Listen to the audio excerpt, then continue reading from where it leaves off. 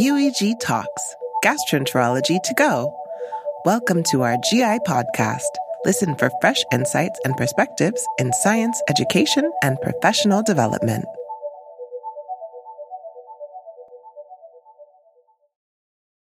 Hello everyone, my name is Agle. I'm the host of the UEG Talks, educational and hopefully fun dive into GI world and beyond. We are happy to have you with us for another exciting episode. And so today we're talking about all things pancreatic cystic neoplasms and the guidelines in this area. For this, of course, we're coming to Italy, and I'm very happy to introduce our guest, a pancreatic rock star with a scalpel in one hand and all the evidence in the other, Dr. Giovanni Marchegiani. Welcome to UG Talks, Giovanni. Hi, Egle. Good morning. Hi, everyone. We're so happy to have you. So, let's dive in. First of all, the basics. I was thinking that all the continents have separate guidelines. For each subject, there is separate continental guideline. And this is also true for the pancreatic cystic neoplasms. But I know a secret that you're working on a project that's trying to harmonize the management of pancreatic cystic neoplasms across the continents. Can you tell me why exactly we need to have these globetrotting guidelines, transcontinental ones? What's the reason? You made the point already. So, first of all, it's true. I mean, this is an ongoing project. Of course, not a project of mine, but it's a global process that eventually, hopefully, will provide us with unique guidelines for these entities. So far, as you said, we have multiple guidelines, and it's kind of funny to have these different policies, accordingly to where we are, either in Europe or in the US or somewhere else in this beautiful world. No, I mean, to go to the point, I mean, the problem with the guidelines on pancreatic cystic neoplasm is that pretty much all of them are so far based on surgical series and expert opinions. So overall on a low level of evidence.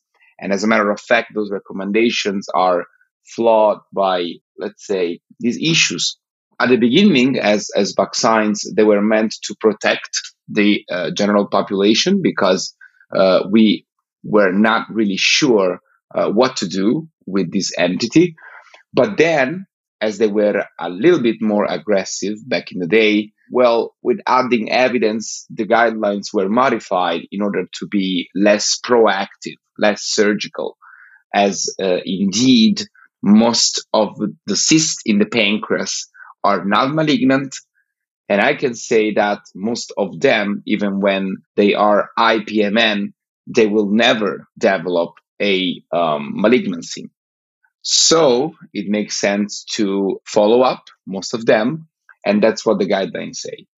Unfortunately, there are still differences between different guidelines, and it's not easy, as you pointed out, to go through the guidelines and to find which one to follow and how to follow. But we'll try in the next few minutes to see what we can do to make the most out of the existing guidelines, looking forward to a unique, universal, global, as you said, interstellar guideline on pancreatic cystic neoplasm. Hey, I will hold you to the opening of the Pandora's box because you told me that there are different outcomes between different guidelines. And this is very evident in the IC STAP. If you compare the surveillance and management recommendations, this is quite obvious. So yeah, I thought that the guidelines should be like a holy grail of medicine, rigorous methodology, entire body of evidence. And so theoretically, the outcomes should be the same. Why are they different? Is it methodological variance, data bias? What's the reason? Yeah, I mean, again, great question. First of all, I don't have the holy grail myself, so I don't have all the answers in this regard. So we might speculate that they were kind of like more aggressive to avoid to leave what they were felt to be, pancreatic cancers. But as I said, once data from the specimens became available, then it was clear that we were operating way too many pancreatic cystic neoplasm. And even IPMN, most IPMN developing in the branch duct, they are either low-grade dysplasia or what was defined back in the day intermediate grade dysplasia that doesn't exist anymore. But anyway, they were not either high-grade dysplasia, which should be the ideal goal for surgery, or invasive cancer. So the goal of the other guidelines, in particular the one drafted by wise gastroenterologists rather than just surgeons, was to avoid unrequested and harmful procedures so that the new guidelines are, as I said before, way less aggressive, way less proactive to go for surgery. And let's, dig a little bit deeper into that. The AGA guidelines for the first time in 2015 even started to think about possible follow-up discontinuation. So probably we're going to tackle this later on, but it's not just a matter of either operating on a cyst or not. Now it's basically also a matter of how to follow up a given cyst and even for how long. So probably to go back to your question, it's a matter of adding evidence rather than just methodology. So now we're getting access to big observational series, and those are the one providing us answers about the biology of this entity, which is key to define then the right policies for this neoplasm. So you're talking about data bias, or at least data selection for the guidelines.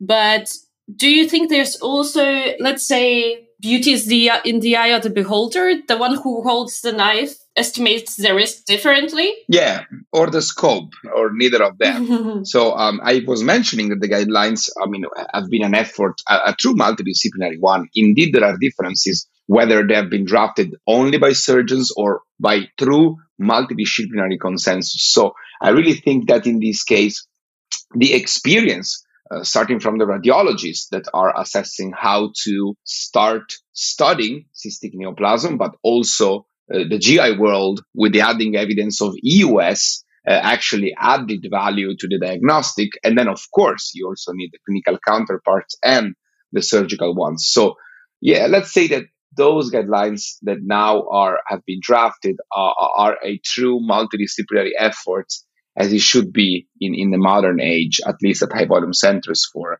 pancreatic cystic neoplasm. Great. Cannot wait to see the end result. Yeah, me too. Okay, so something personal and a bit more provocative. Guidelines, in essence, are just what we now know on average person in an average situation. But how do you, as practicing clinician, extrapolate the personal risk for the patient at hand? I mean, how do you talk to the patient and explain it? And how do you incorporate the guidelines? And I must warn you that there's a YouTube video of you admitting not to follow the guidelines in some cases. Okay. Oh yeah. That's a great point, Egle. I'm really happy that you are mentioning this. So, even with this YouTube video, I cannot, lie to you. And yes, of course, I'm not following the guidelines in all cases, at least during my practice. Basically, because I think it's impossible, first of all. And second, because I think it would be wrong, at some point. Why? Because, again, in front of you, you have a person, right? You don't have a cyst, you don't have a mural nodule, you don't have an enhancing septa. There is a person in front of you with, her or his will, her or his fears. And in this case, as you were mentioning, you get to know these individuals, these people for years and years. So you, of course, want to take into account the either absolute or relative indication for surgery, but also you want to take into account, what is the patient will. And again, as it's a matter of finding the balance, scaling pros and cons, not just to surgery or follow-up, or also, to perform an endoscopic ultrasound, well, I must confess that in some part of the guidelines, you might be a little bit too blind and just applying these policies and, for example, repeat EUS every 3-6 months, which of course is not acceptable for the patient, but of course is also not sustainable for the healthcare system we're all living in, and that particularly after the pandemic are showing us that, well, we are in trouble and we need to be, let's say, wiser on how we use our resources. So yes, let's say it loud and clear. There are some parts of the guidelines that are not sustainable and that, once again, need to be tailored on the single patient.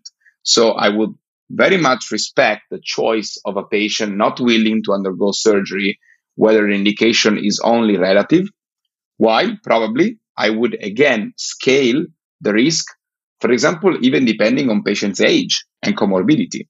So let's say that someone needs to be very, let's say, cautious in applying a given guideline because, as you said, you have a human being in front of you. And once again, it takes time because these cyst clinics are very long, because sometimes, it's a tough decision. And only by talking and talking and talking to the patient, and as an Italian, of course, I like to talk a lot, you end up with hopefully the right decision for the right case. You talked now extensively about the patient's wishes, but I also, for the last month, I've only seen patients who are referred for follow-up EUS for the cysts, or be it solid masses or cyst. And I thought that there is no indication for follow-up. The patient is not a surgical candidate. But also what I could say from the experience is that what is a surgical candidate varies a lot. For me, some patients were definitely not surgical candidates. And for the surgeon who's referring, somehow was. So there's also a lot of your personal attitude in this matter. Yeah, I agree. We all know that even at some conferences, there is an evidence fight, between different views. But so I would like to underline, first of all, that, the follow-up can be done basically with scans, so with MRI, as long that a nice MRCP is there. And we should really, again, be cautious when asking to perform an EUS, because there needs to be a question to be answered. So whether the so-called worrisome features, according to international guidelines, are there, then EUS is mandatory to assess whether these worrisome features are there, or if indeed the high-risk stigmata are there. So those are the true indications for surgery. And once again, to follow up an individual with multiple EUS, I don't think it's the right way to go. Of course, to repeat an EUS is, mandatory if the first one does not answer to all the questions. But probably the most important factor that should be taken into account is whether or not there is an evolution in the cyst during the follow-up. So I want to make this point clear. Ideally, during a given follow-up for a cyst, we should always ask to ourselves while looking at the scan, is there or not a stability in the cyst? Because whenever the answer to this question is yes, then I think the patient is a good candidate to keep observation and not shifting to surgery, which would be the case whenever stability is not there, there is an evolution, something is going on, and then either or not with an EUS, possibly our choice should shift from observation to surgery. And I think this point is crucial. So evolution, stability, dynamic evaluation. It's your movie metaphor, right? The movie metaphor, exactly. The picture to movie metaphor, yeah. Okay. Or in mathematics, then you're not measuring the absolute values, you're measuring the difference. And the difference is what counts. Nice. Okay. I'm not good at mathematics. I mean, at high school, I was studying ancient Latin and Greek, but whatever. Yeah. I mean, I also like your metaphor. Well, I think it's the only way to depict biology. So we should really look at that. So waiting for the next big thing, what we're trying to define is whether the biology of the cyst is stable. So that means that nothing is really going on, or if there is an evolution. This is what we're trying to do, even though we're very trivial, to date, because we're still lacking, I would say, reliable predictor of an evolution, keeping in mind that we should operate those cysts under observation when they reach the high-grade dysplasia point, which is the ideal target for surgery, but it's not so easy. When you're talking about biology, are you talking strictly about biology as a character of behavior, let's say? Or are you talking about particular biological markers? I know that in the last European guideline, there was only brief mentioning, but there were a lot of studies since then about genetic and epigenetic markers. So yeah, where do you think is the culprit of this? Should we include those, or are they not reliable at this point? We are getting there, Egle, and exactly. I mean, this is where we are, heading to. I would say that some good papers, some good evidence is adding regarding the role of biomarker, basically using, cyst fluid. They are actually reliable. Problem is that they are not so cheap. So they need to be proven as cost-effective tools. And I think that cost effectiveness is such a big issue with pancreatic cysts because we are now learning how high is the prevalence in general population. So we really need to have something what has been already done for colorectal cancer screening that needs to be, again, reliable, but also cheap enough to be cost effective. And biomarkers are not that cheap so far. And they also need, as you said, to be extremely reliable because it's a matter of going for a Whipple or not. So that is for sure what the future will bring us. But unfortunately, we're not there yet. And what we do in a clinical practice is once again looking at an MRI or a CT scan, asking for an EUS, either with FNA or FNB, but still to talk about biology and to deal with reliable biomarker, as you said, probably is not what we're doing right now. We speculate we're looking at biology, but indeed probably we're not looking at the biology yet. You're right. Most probably we're looking at some kind of derivative. It's indirect measures, but we cannot pinpoint directly to what's causing it. Yeah. And you're talking about a survey. You buy it. Okay, good. I will sell it to you. So you talked a lot about the surveillance and the cost effectiveness, but I had somewhat of a metaphysical question. There is a lot of evidence that, or at least mounting amount of evidence that in some cases you can discontinue surveillance after 5 years, in some cases of IPMN, let's say. But when we are talking about risk of cancer and possible death, as pancreatic cancer is so aggressive, would you say that we have enough data to discontinue it? Another great question. And this is, I think what has been, really a hot topic during the past few years, and the debate is still ongoing. So, as you said, first of all, some evidence regarding ending follow-up is now adding.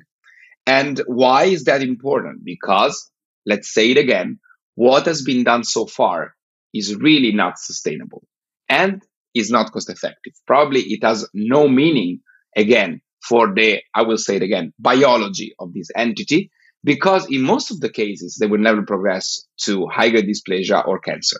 So we are watching entities that we might define as benign with our patient just to make he or she realize what we're talking about.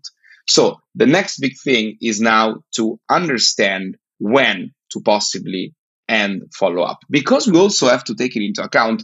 And sometimes, let's say we forget probably about that we all have a cancer risk just because we hold the pancreas in our body. So once again, we don't want to, hyper observe entities that will never progress to surgery. So we need, I think, to scale the actual risk of a given cyst with that of the pancreas. And we know that the overall risk of developing a cancer in the pancreas is age dependent. So I think that the key is to compare this relative risk, and we have now data sets to do that. And whenever, depending again on patient's age and also comorbidity, this risk of the cyst, is not higher than the overall population at a given threshold, probably we will find the ideal targets for follow-up discontinuation. And this turned out to be the right way to identify this candidate only once stability of the cyst once again is there. So I will never even start to talk about follow-up discontinuation if I don't see for a certain time, let's say at least 5 years, a stability of the cyst. So you need to define possible target for follow-up discontinuation only once stability is there. So it means only once the relative risk of this given cyst to become a cancer become less and less. So cyst stability, first of all, patient's age, and then relative risk, not of the cyst itself, but the overall pancreas, because that's what we're talking about. Do you incorporate the risk of your brutal pancreatic surgery?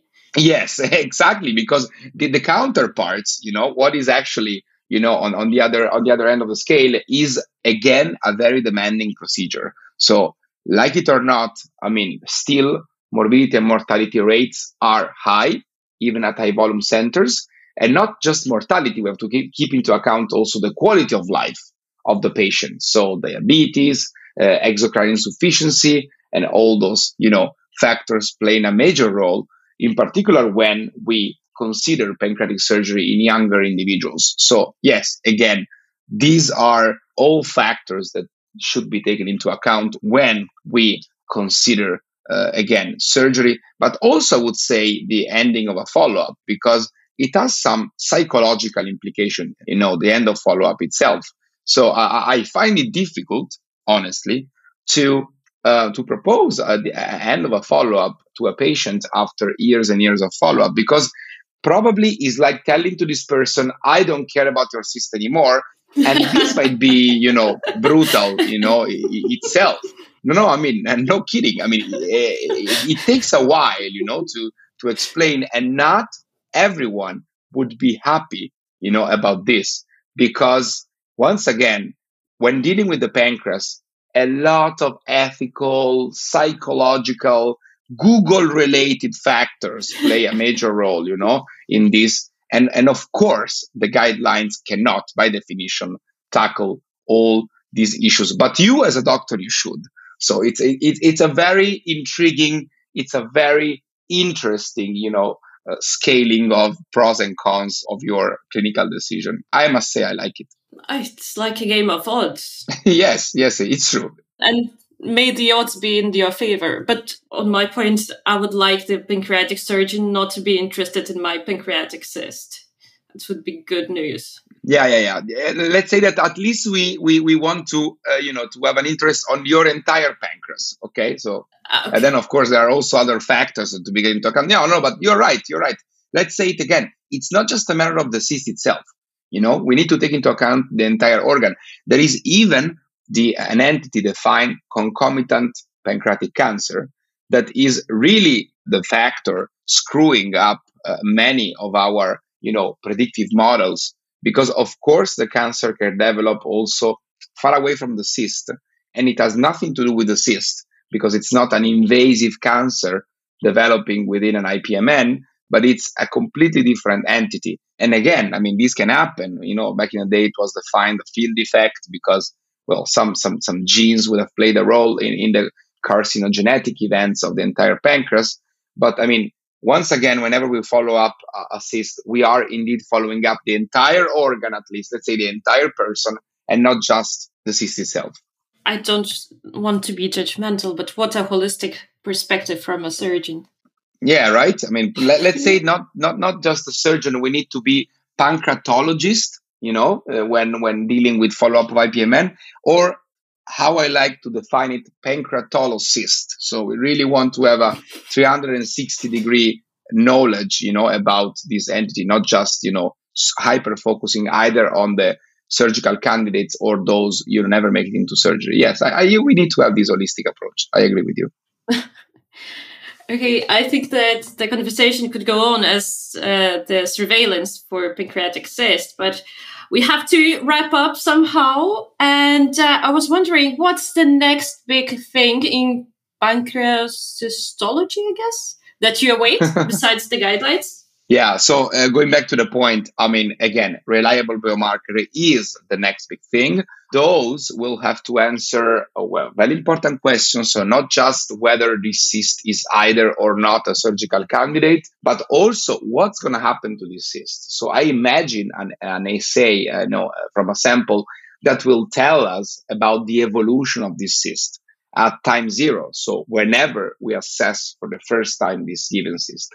So it's a long way to go, but there are many, many projects ongoing. And once again, this is what we're all, aiming at, because going back to the epidemiology data, we now know from some very nice studies, particularly those from Germany, that, above the age of 55, 60, almost half of the population has at least a cyst in the pancreas, which doesn't mean that all these cysts are IPMN.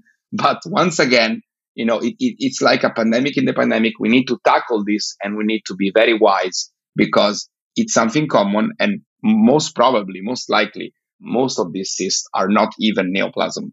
But it will be intriguing, to keep assessing that and to keep studying this. I personally, love this area. So thank you for giving me the chance to talk about this, and I look forward to updating our audience in the next future. Oh, great. Thank you, Giovanni, so much. And we will try to bring you new biomarkers for Christmas. Hopefully. Yes. Thank you. Okay, that's a wrap for our dive into pancreatic cystic neoplasm and the guidelines. Thank you so much, Giovanni, for being with us this early morning. It was a pleasure to have you with us. And for all those who tuned in, thank you for listening. We cannot wait to see what comes next. Bye. Bye-bye. Thank you.